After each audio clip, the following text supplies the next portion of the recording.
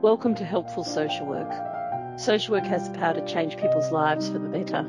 This podcast aims to help you learn, think and act with integrity so people who need social work get help that will transform their lives. Welcome to Series 8 of Helpful Social Work. I'm Jo. And I'm Jerry, and we're going to be recording Series 8 during 2023 to 2024. We've just been thinking about what the most important thing is to focus in on at the moment, and decided that talking about sustainable social work in terms of how we look after ourselves is probably the right thing to be doing. We're in a very pressurised context, but social work is a real privilege and a real joy as well to do, and a vital part of not just managing the current context, but also building a better society and a better world. And we were talking in our review of the year about how inspiring it is to see the way that social workers are bringing expertise to struggle and to lobbying and advocating for progress. So we want to talk about maintaining ourselves in this context. We're going to be drawing on evidence of what helps social workers to thrive and to sustain themselves, including working conditions toolkit that the British Association of Social Workers produced. So this podcast is kind of our overview podcast. We're going to talk about some of the areas that are important around sustainability and social work, and then we'll go in and home in on different elements in the remaining podcasts of the series. We're aiming to do 10 podcasts for Series 8, and hopefully we'll be able to highlight some of the strategies, some of the evidence and the ideas that social workers bring to sustaining themselves within this field.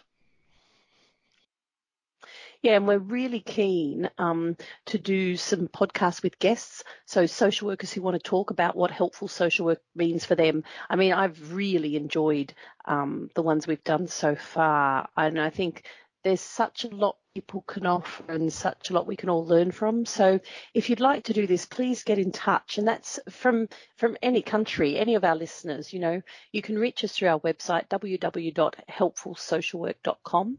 And we've got a podcast coming out later this month with Paul Bridgewater. And he's a social worker on Ascension Island. I really loved speaking to him, Jerry. It was just such an interesting the podcast. tech was epic, wasn't it? Trying to get a signal to Ascension Island. And I think we could have just kept talking and talking. We were mindful of you, dear listeners, so we didn't. But a really interesting social worker, really interesting and lovely person. So, yeah, hello to everyone out there who's doing social work in remote places. For this topic, we thought we'd start with some definitions, because what we're talking about here is sustaining ourselves in social work. And sustain means to keep in existence, to supply with necessities or nourishment, to support spirits, to keep from falling. And it comes from the word sub and tenere, which I did look up before but now have forgotten, and it means to hold from below. So there's this idea for me of scaffolding and also of building a foundation. So having some real strong set of principles or must-haves that underpin your approach and your actions as a social worker. And my mind started moving towards the social graces as well, and the window, the unspoken and unseen things that hold you up. So I thought that this would be an interesting thing for us to start thinking about, what's holding us up. And we're also thinking about the idea of thriving. And thrive, just a great word, isn't it? Means to grow vigorously or to prosper. And it has a root meaning from the word to grasp. So it's about taking hold of something, really grabbing it with both hands and flourishing. And that does also chime with my feeling and my experience and understanding of social work as something that you really do grab hold of, take hold of. It's not something that you kind of enter into timidly or tiptoe around. You kind of throw yourself into it. And that led me to think about the analogy with sport, which is also something where you use your whole self, and the kinds of things that you need when you're doing sport. So an understanding of the way that the sport is played, training and practice, teammates, or people to encourage you, a coach, people who know how to do things, and the kind of basics around energy and food and water and rest. So all of those things do seem to have a parallel to social work. You're looking after your physical self, your mental self, having that kind of practice and understanding, and having the encouragement and the support of others around you. Hopefully some people to cheer you on from the sidelines as well. Yeah. And a team cat, and a mascot. Very important. And I love your idea that it isn't a timid undertaking. I think that's right. It's not. You do have to put everything into it, and your head, your heart, your hands, your feet, your whole self, like you do with sport. And at times, sorry, Jo, I'm just interrupting, but at times you have to take your whole self out of it as well, and go for a walk, or sit on the sofa, or switch off. And that's knowing when to rest, isn't it? And that's really important in sport. If you think about like long distance running or something like that, you need to know when you're kind of just moving along slowly and when you're actually going full tilt, and you've got to know when to do that. So judging yourself and judging your own reserves is really important. Yeah. And there's some similar elements to this in the Working Conditions Toolkit. They haven't quite framed it as a sporting thing. It's a lovely piece of work. It was written by BASWA, the Social Work Union, and Bath Spa University in 2020, and it's been updated since with learning from the COVID-19 pandemic. And it's for anyone who's in a social work role. And it has something, a kind of a statement that I'd like to read out, because I think it's really good. It says, knowledge is power.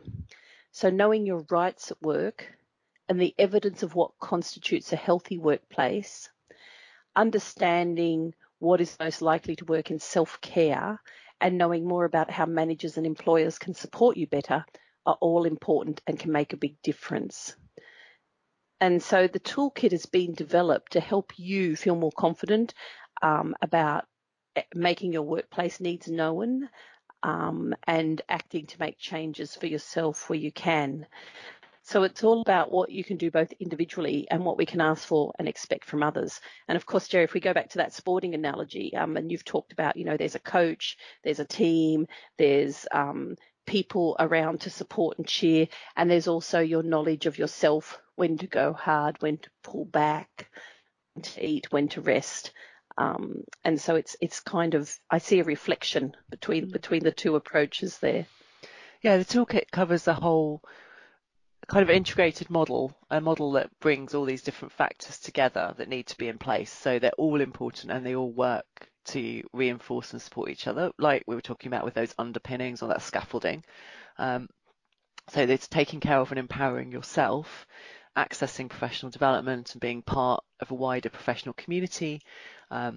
Talks about benefiting from a trade union and representation and voice, and then the support around practice supervision, team support, good management and organisational leadership. I don't know if you can cast your mind back, Jo, to series 1 and 2 of Helpful Social Work, when we were talking about the ecological model of how social workers work, and thinking about yourself and your colleagues and your organisation and the public, kind of the layers. Yeah. So there's an echo back to that as well, isn't there? Yeah, and I think that that's no accident, is it? Because social work, I mean, there's many professions, of course. We're not the only profession, but for social workers, you're constantly attending to the systems that you find yourself in, and the systems that the people you're working with find themselves in, and thinking about, your response and the response of others and how they interact. So I think that's why that echoes there. And it makes sense that you need to attend to the support you can draw from both yourself and others as well, and the systems. Yeah. It's definitely not a solo trip. It is a real team sport, I think, social work. And it's one of the things I love about the toolkit is that it really talked to social workers. So they did 2 surveys and they got over 5,000 respondents. And so they got a really nice understanding of the types of stresses and strains that were in the system. And so they were able to identify a number of I guess, conditions that are common in social work that really put social workers under stress. And that mismatch between the resources and the demand was really high, a lack of role clarity and boundaries, and then that lack of control over workload or decisions. They talked about insufficient or inappropriate training and development. And I would add to that kind of sometimes mistimed training and development. So you've been struggling with something and then you finally get the training when you're finally feeling a bit disempowered. Scapegoating and blame cultures. And unfortunately, we've seen a bit of that in pushback from the government this week. Social workers are trying to talk about the difficulties of their work. There's been some responses. Not all of them have been helpful. And we need to come to a place where we can really talk about what's happening without scapegoating or blaming each other. Poor or unsuitable management methods. I've been a manager in social work, and I think that sometimes I've been good and sometimes I've been woeful and everything in between. And understanding as a manager where you get your supports from and how your experience impacts on the people you're working with is so important. Inadequate supervision. Supervision remains critical, and good supervision. We shouldn't be out there making decisions by ourselves. And then inadequate support following serious incidences such as an assault or a death. And making sure that we're really attending to all the people who are involved in that incident, as well as thinking about how it happened is very important. So these are some of the things that the toolkit defined as particular stresses in our area. Yeah, and it makes sense, doesn't it? Because social work is a pressurized job, and so inevitably the support things that are needed are going to be pressurized as well. So, they're really important, but they're also under their own pressure and constraints. And the other thing that the research around working conditions for social workers highlighted was particular issues around equality and inclusion. So people from different minoritized groups experiencing additional pressure. Both organisationally and also in terms of how they were working with service users, and racism was highlighted as one of those additional factors that was really undermining people's well-being. There's also a kind of built-in stressor around social work acting as a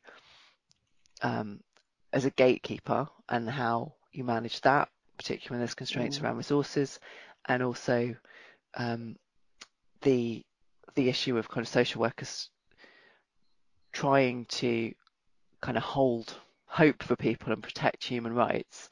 And so when the context around social work is pressured politically, economically, socially, that impacts on their ability to kind of act as that beacon of hope, and raises all these kind of ethical and moral dilemmas. Yeah, I think that COVID is another thing that we shouldn't forget. It has brought us both incredible challenges and benefits, and it's also brought personal trauma and difficulties for people because, every social worker out there, one, a lot of them still kept doing the job they'd always done, and two, they also were going through losing people or having vulnerable people around them or feeling vulnerable themselves. And so there has been research done about the impact of COVID, and I don't know that we've addressed it fully yet. It feels to me a little bit like we're not quite ready yet to have really good conversations about what happened. I think we're still living it at the moment. And you see it coming out in things like people leaving the profession, or people or levels of stress, the strike action in the UK as well, and that's linked to the impact of COVID pressures on morale and well-being and workload that is making it really, really tricky, if not impossible, for people to do their day-to-day work. Yeah, and I think also too, Jerry, we were really frightened. We got frightened, and that kind of national fear doesn't just go away. And, social workers actually were seeing those inequalities unfold before them. They had little direct control or power to intervene.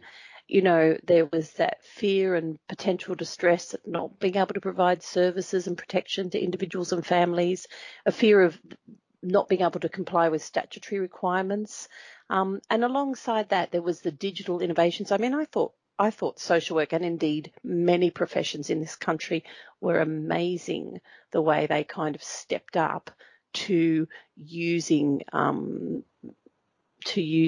digital and remote working to get things done, and changing their skills. And really, I've seen some really lovely pieces of work with people like literally reaching through the screen to reassure each other. But that way of working has also raised some ethical and moral dilemmas. So I do think that we really need to recognise the achievement of social work through the pandemic and these, as you rightly say, continuing difficult times, and really think about the impact and the legacy.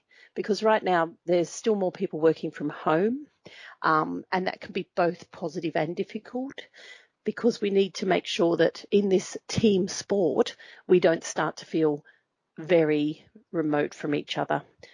There's more online training, there's people moving from space to space without breaks in between. And I'm really looking forward to seeing some research and impact studies on how this has affected the efficacy of our practice, particularly the relational element. I do think it's great to be able to have some meetings online, and that can increase participation actually. But I also think we need to understand when it's best to meet face to face.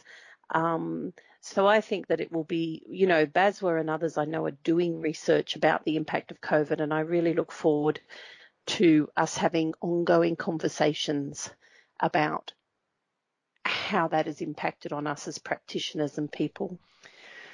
Yeah, and I think that starting point of recognising that this is tricky work in a really tricky context is important, because it maybe gives people some permission and some reassurance to feel that it's difficult, and to take steps. I mean, that's the big thing, isn't it? Is that realization that it's your kind of right to look after yourself and to be supported. And the really positive thing in the research that's been done around social work working conditions is that alongside that very high set of demands and challenges and stresses, which is higher than for comparable professions, using the sort of scale, looking at those different areas of stress, there is also a higher level of support, and the support coming specifically from peers and supervisors, managers, but particularly peer support. There's a real ethos and practice in social work of looking out for each other.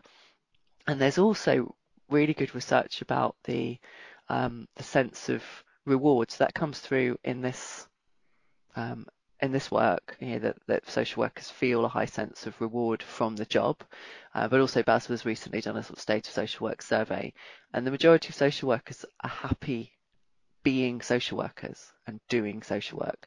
It's a source of motivation and potentially inspiration for them, and that's brilliant. So it's really about building on those positives and trying to reduce the stresses, and some of those stresses are more within our control or influence than others, but the positives are huge, that people who are social workers, we social workers like being social workers, and we look out for each other. I think that's just absolutely fantastic.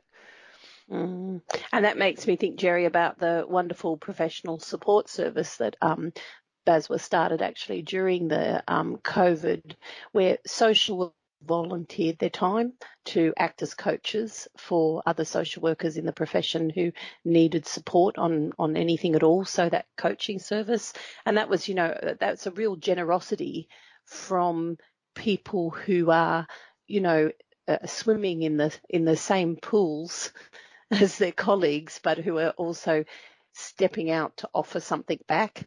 And a lot of what they talk about when we ask them, well, why are you doing this, is that they find it really inspiring, and they find it great to, reflect and talk about social work with other social workers.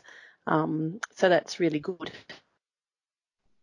So I was just going to say, one of the things I found quite helpful in the toolkit is the language of accountability, that we have an accountability to professionally to look after ourselves and ask for the things that we need, but also we have an accountability to look out for each other, and an accountability when we have role power or particular responsibilities in our jobs to support our colleagues, so if you're a supervisor, supporting your supervisees, and that kind of reaches through the structures, and so it's not, there is an individual element to it, which I see as more about giving a very clear signal of permission that it's okay to look after yourself, but then the accountability of looking after each other and using the power that you have and the influence that you have is very clear as well. Yeah, I saw a great infographic the other day, Jerry, which helped me think about what was in my control and what was outside of it. And it highlighted the following things that they say, these are things that are in your control: my boundaries, my thoughts and actions, the goals I set, what I give energy to, how I speak to myself, and how I handle challenges. And I found that to be a really helpful framework. It's very empowering. It also makes you feel a bit uncomfortable because it helps you to realize that actually there are lots of things inside your control. And I do think sometimes it's easier to kind of push all the blame for struggles and difficulties on outside forces. And it's really healthy to attribute the right systems pressure to the right places and not take everything on yourself. But it's also important to understand our responses to external stimuli that are within our control and crucial to our resilience and what we get out of life. And for me, a lot of the work we do is about transferring those types of skills that help us thrive despite adversities, and moving them through to other people so that they can do the same. So I found that little infographic really helpful in terms of thinking about that. Yeah, and it fits with the idea of resilience as being something that is an interaction between your response and your coping strategies, and also the potential that you have and the support you have around you to develop strategies or to take away stressors and provide enablers to respond to things. Yeah, and I like that idea. It's like, because sustainability is this kind of, idea of the person in the context, but then what it is that you use to kind of build yourself up. And so I was kind of thinking, well, what sustains me? And the first thing that came to my mind was really a clear sense of purpose. I understand how the role I'm now playing in social work is important to me and to the people I serve. So in my case, it's my fellow social workers nowadays.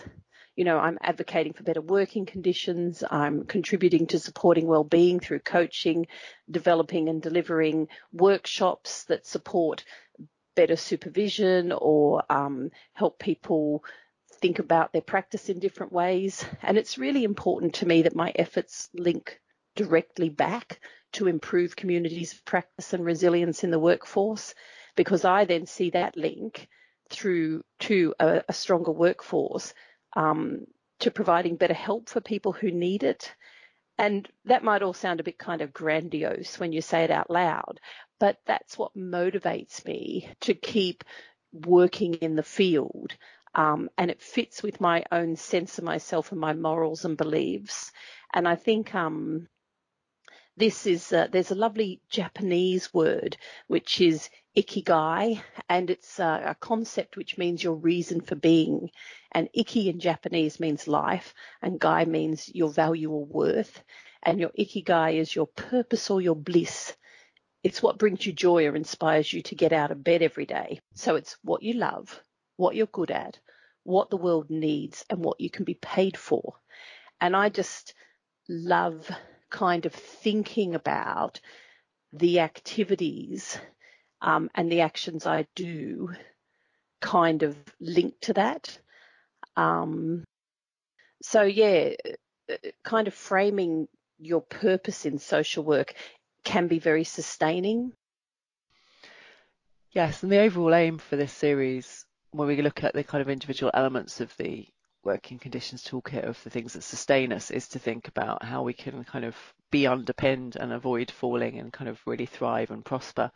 And so drawing on the working conditions toolkit, and also some of the things that kind of we've been thinking about over the years, we're going to be looking at personal empowerment, and that some of the things you just talked about in the infographic, actually, how we treat ourselves, I guess, and stand up for ourselves, the professional development we need, the peer support and wider professional support, supervision and managerial support, organisational support, and then kind of wider recognition and respect. And we'll also be looking at self-care, but we're not going to start with self-care because we want to start with the things that are around recognizing ourselves as important first, and then thinking about all the scaffolding around us, and then going back to the strategies at the end, go back to the strategies that we can individually take control of, so that hopefully there's a kind of a message throughout that this is a shared endeavour, that we have got agency, and there are things we can do. However, it's really, it's not a solo activity, social work. Yeah, I think that's so important, Jerry, and because I think the thing with social, well, I mean, and I'm generalising here a little bit, but I do work with a lot of social workers. I'm really lucky that way, and they take a lot on themselves, like if there's, and so they don't need to be given invitations to beat themselves up sometimes, and it's about how do we take proportional responsibility, and how do we talk about difficult systems effectively, to advocate for ourselves and for others for change. And for me, it's thriving and living well in this world and helping others do the same.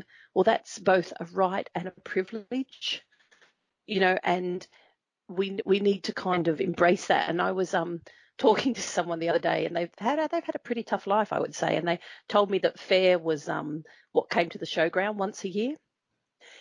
And I had a little laugh. I could appreciate the sentiment, and she was trying to say that we don't deserve anything and there's no reason why we should not suffer. And I do agree with her. No human is exceptional. The vagaries of fate, they can touch anyone at any time. But there are structural difficulties within our societies and the way we've set them up that disadvantage some people or disadvantage some professions, or, and they're not fair. So social work is one of those professions that can actually challenge those structures. And when our lives are touched by the stresses and strains of living, it is really important to have people beside us who can offer both comfort and practical care. And social work is one of the professions that can do that. And they also need to do that for each other from the inside. So to be a social worker requires us to offer that same care and compassion and structural advocacy to ourselves and our fellow professionals. And so I kind of wanted to leave us thinking about our social work journeys. And, if you think about your social work journey, what is it about your journey in this profession that you honour? What is it about the journey thus far that you would like to lay down, to leave behind? And what is it about the ongoing journey that you can bring with you to help you thrive? And these set of questions were offered to me by the North York's principal social worker, Jo Miles, and they're from some of the work that she does. It's called Bridges of Hope. And I thought that these were lovely questions. And if you just take the time to kind of write your answers down and look at them, it's another way to keep yourself resilient and to start to build that scaffolding. I certainly found them helpful to think about.